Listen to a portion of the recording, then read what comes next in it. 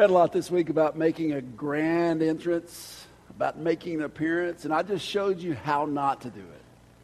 If you're a first-time visitor, it's not like this every week. I tell you, give me a chance. You might learn something and grow, I hope.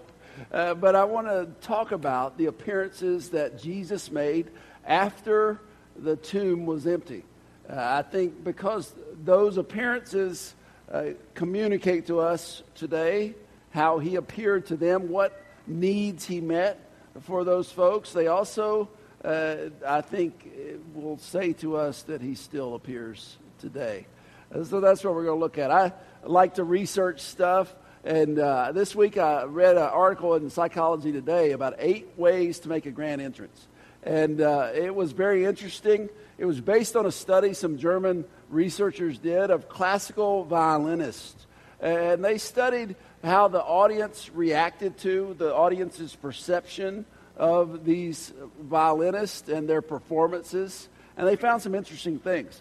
One is that the perception was not primarily influenced by the clothing that the violinists wore or their physical attractiveness.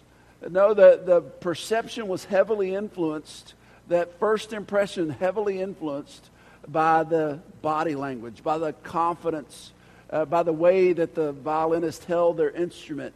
And that's interesting, isn't it? Every day you probably make first impressions on folks. We say you never have a second chance to make a first impression. So that article is very interesting. I recommend you read it. But I think about that because on this special day, Jesus appeared.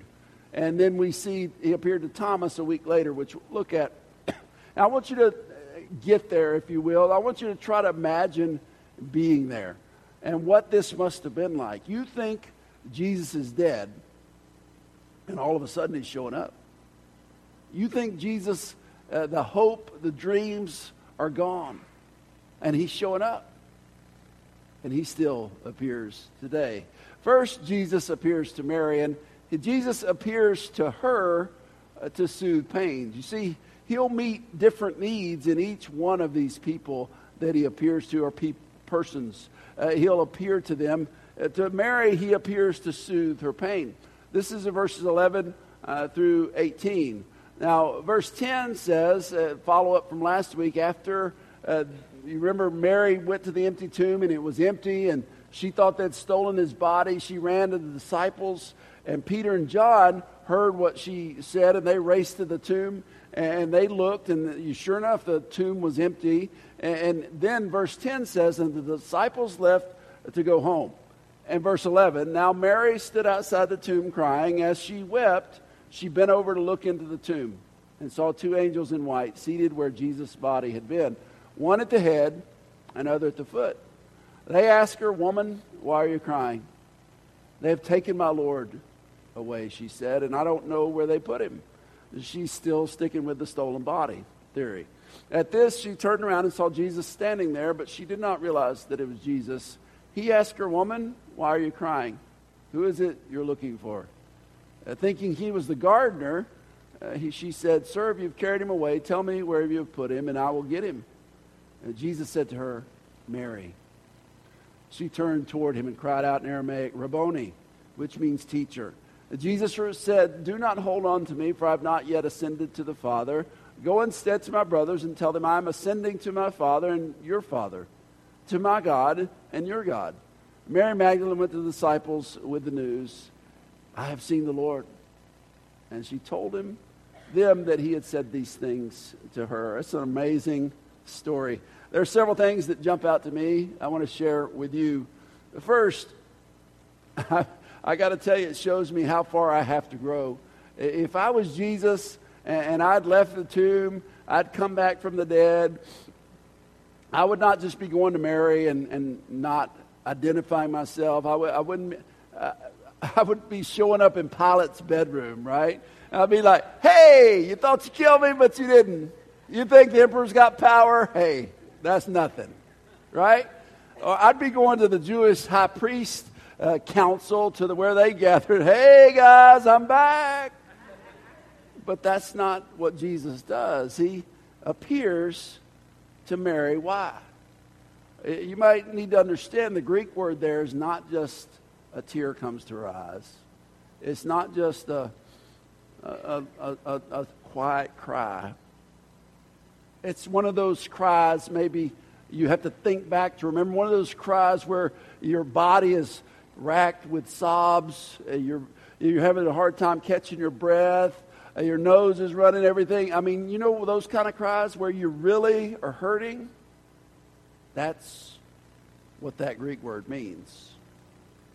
That's where she is.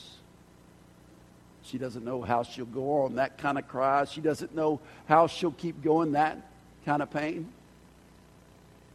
Maybe today you put on a smiling face, but inside there's pain. Maybe it's physical pain. Maybe it's relationship pain. But ultimately, I think the worst kind of pain is emotional pain. It's not feeling like anybody cares. It's not feeling like we have any purpose. And so this Jesus, he appears to Mary because he knows he has what she needs. He has spiritual truth, a relationship. You notice the relationship words there? He simply says to her, Mary. I don't know why she didn't recognize it, probably because she's crying so hard, but she hears in that name, personal. And she realizes it's her Lord, it's Jesus. 2, you see here that he says to her that I am going to my Father and your Father, to my God and your God. It's personal. See, here's the problem. We cause collateral damage in our lives by the choices that we make. We think we're doing what we want to do as we please ourselves, as we do what our self-interest compel us to do. But so oftentimes, those selfish choices, they bring that realization that we harm those people that we love, that we maybe don't do and make the right choices, and it brings with it residual guilt and pain. It causes us to have a negative self-image, at least inside. Maybe we don't show it to others. Maybe we appear like we don't care on the outside, but it is there. The Bible says that our sin, that self-choice, the selfish, self-centered behavior, it causes a gap between us and God. It causes us to lose that connection with God. Jesus came, his purpose in coming was to bring a way to have that gap closed, that gap to be bridged. It was a way for us, if we recognize and confess that sin, we repent of that sin. As we are baptized, that gap is closed. We come back into relationship with him. And what does the scripture say?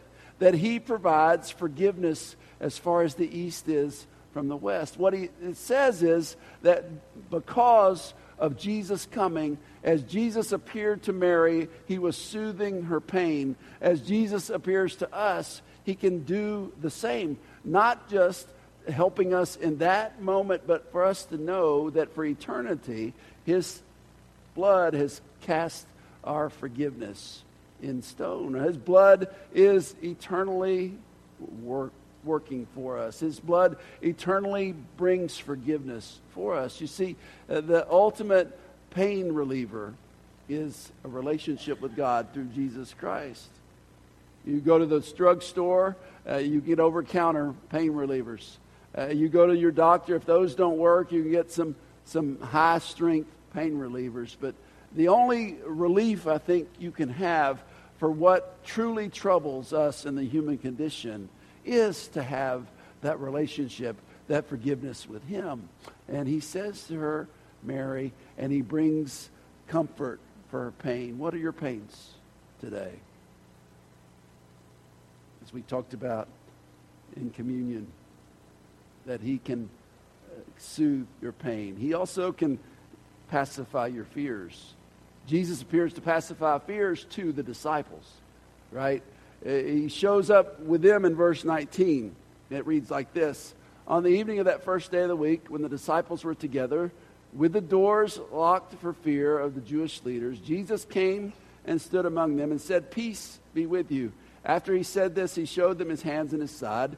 The disciples were overjoyed when they saw the Lord. Again, Jesus said, "Peace be with you. As the Father has sent me, I am sending you." And with that, he breathed on them and said, "Receive the Holy Spirit. If you forgive anyone's sins, their sins are forgiven. If you do not forgive them, they are not forgiven." You see, his direct reference is to what? It's to bringing us back into fellowship with others, as well as we brought fellowship with him through the breath of the Holy Spirit. Now, a couple things about this. They are locked up, and you understand that they are locked up probably for good reason. Jesus had preached the gospel, and for that he'd been crucified. And they were associated with him, and so they're locked away, hiding for their lives, even though they've heard from Peter and John that the tomb is empty. Even though the two guys that Jesus met on the road to Emmaus, Luke chapter 24, had come back to them and told them, we saw him, he's alive, they still are locked away. Oftentimes our fears, they have a rational basis. The things that you're afraid of, they oftentimes are based in some reason. And then Luke 24 makes it clearer. And you got to imagine if you're there, okay, they're behind this locked room, they're kind of antsy already, and then all of a sudden, ta-da! The Luke 24 says they were startled and frightened and became pale as ghosts. You think, right? He's just popping in. But what does he say? Peace be with you. You know, the prophet Isaiah said that one of the titles for the Messiah would be the Prince of Peace. That Jesus comes to pacify fears. I like that word pacify. It actually means to make peace. And we get our English word pacifier from it. My son Bo is 6'4". He turned 30 in June. He's 6'4" now, has a beard, but he wasn't always that tall and that old. He was a baby one time. And Bo, I've already embarrassed him in the first service. He's not in this service, but y'all can all make fun of him too, okay? He was a person who had to have his pacifier. And he called it not a pacifier, he called it his bath. My brother talks about the time he came to see us in Tennessee where we were living. He was from Georgia, and all he remembers is Bo, whenever he couldn't find his pacifier, which was often, he'd go around the house going, "Where's my bath? Where's my bath?" You know, that pacifier, I mean, he could be screaming his head off. You find the pacifier, just not any pacifier, his pacifier. You find it, put it in his mouth, and I don't know what it is that you fear, but I believe, because I have felt it myself, I believe that as God brings to bear and gives to me his Spirit, which the Bible says, as we confess our sins and repent of them and are baptized, we receive the forgiveness of sins and the indwelling of the Holy Spirit. He breathes on us. What do we tell people when they're afraid, when they're upset, when they're nervous? Take a deep breath. Don't be, but take a deep breath. The Holy Spirit comes, and the Bible says that he will give us a peace that passes understanding. You don't always understand it. Maybe your fears have a rational basis, but God will give you a peace that passes understanding. With Christ, we can know that we might not always have the solution that we want. We might not always get exactly the protection that we think we need, but he's going to take care of it, and he's going to make it all right. The Bible says, "Seek ye first the kingdom of God and his righteousness, and all these things will be provided to you." His promises can be trusted. His ways are sure. You might not know the way he's going to take care of those fears, but he will make a way. And that's what he says to them here. Peace be with you. And he would say that if he was here today to you. You might be afraid. Peace be with you. Third, Jesus appears to quell doubts. He appears to quell doubts.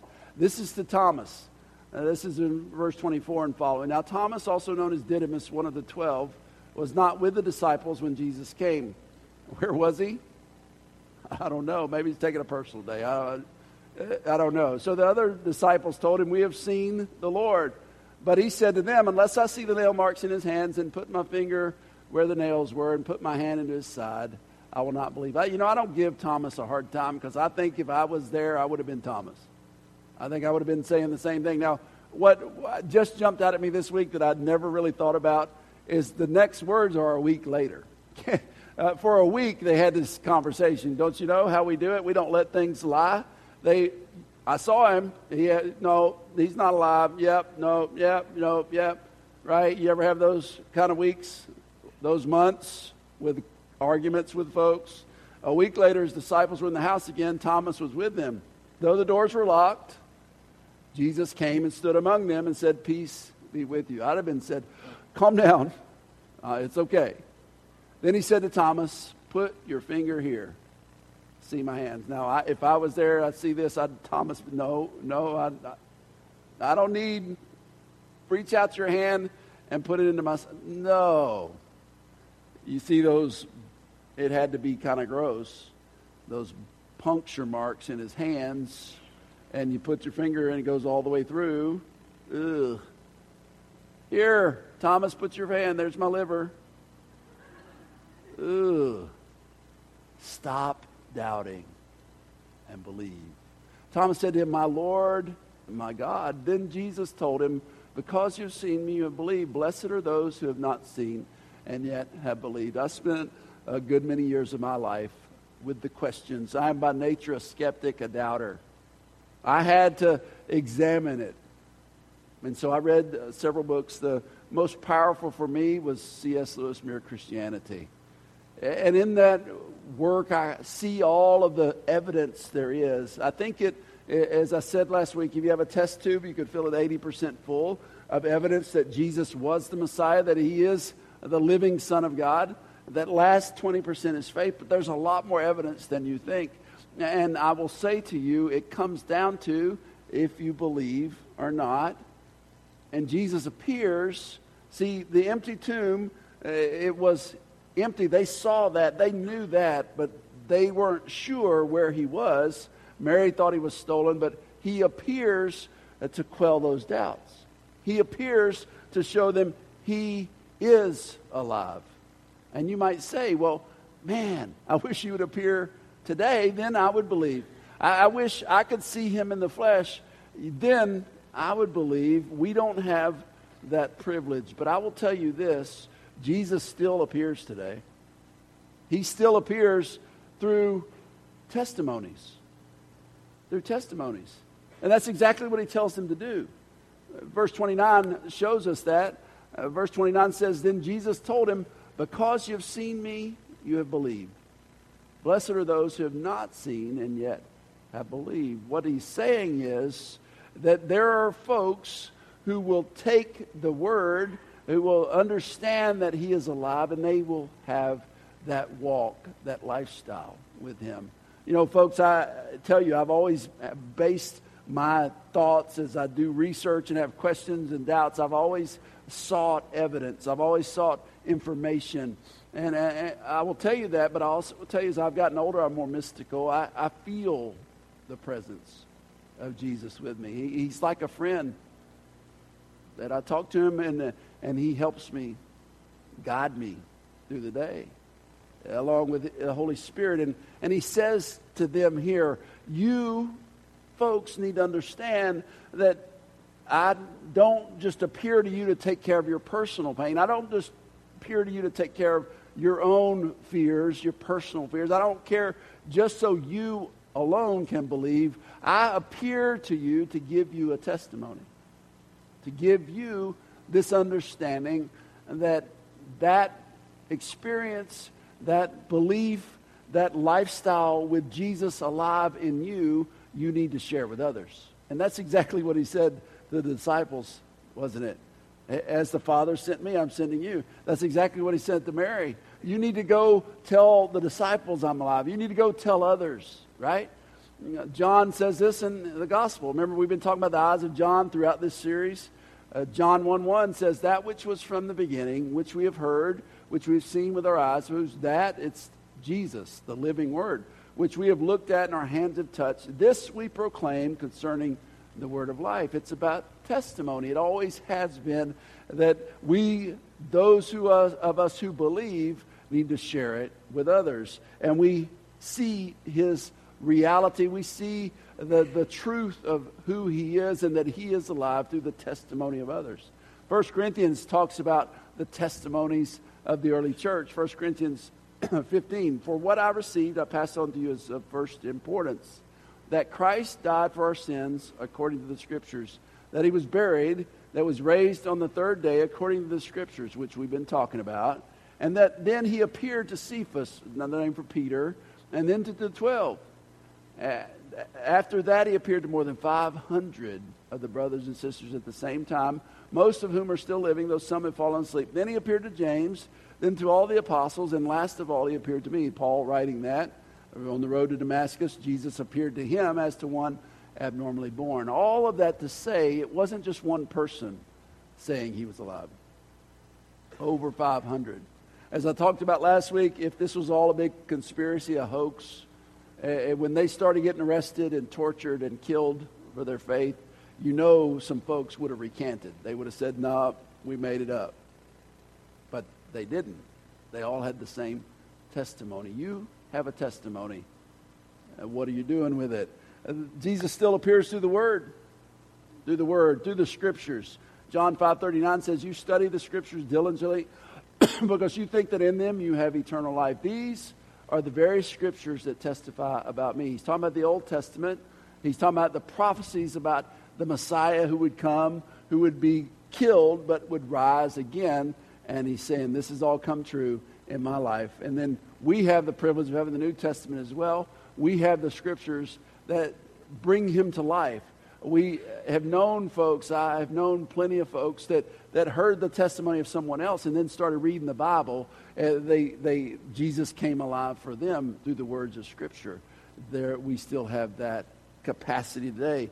John 20:30-31 says, Jesus performed many other signs in the presence of his disciples, which are recorded, got that scripture, which are recorded in this book.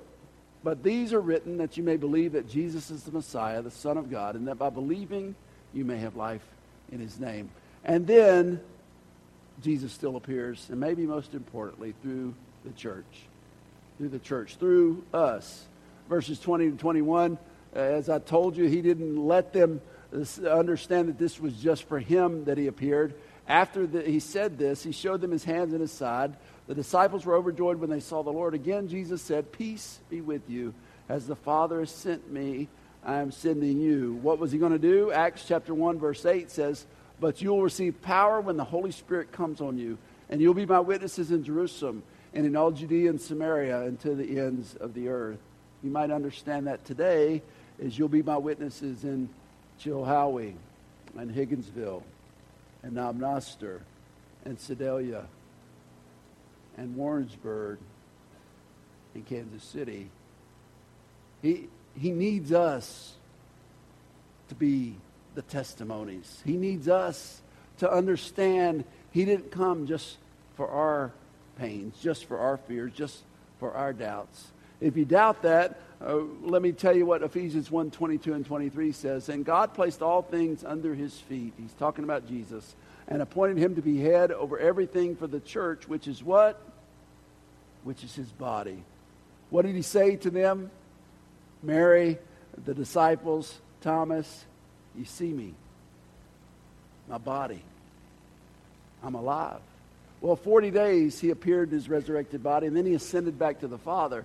And then Acts 1:8, he starts the church, Acts chapter 2, and then the church becomes his body. The church becomes the testimony. The church becomes, so let me ask you this and close with this. Do you have people around you that are in pain? You might be called to soothe that pain. You have people around you that are afraid, gripped by fear. you might be called to bring the gospel, to bring Jesus, to pacify those fears. Do you have people around you that doubt, that aren't sure, that have questions? You might help quell those doubts, or send them to me. I'd be glad to meet with them, talk with them. Maybe you can answer more than you think. You see, I think he needs all of us to keep appearing today. It's his plan A. There is no plan B. He needs all of us who have been blessed, who have been forgiven, who have been set free. He needs all of us to help others walk the same path. Well, as we think about these things today, I pray that you have taught us, you've convicted us, you've changed us. I thank you that you appeared to Mary and to the disciples and to Thomas. You taught us through your appearances to them. But I thank you even more that you keep teaching us. And even more, you use us to appear, to have Jesus appear to others. I pray, Father, you'll lead us and guide us this week. Help us to be Jesus to those around us. I pray it in Jesus' name. Amen.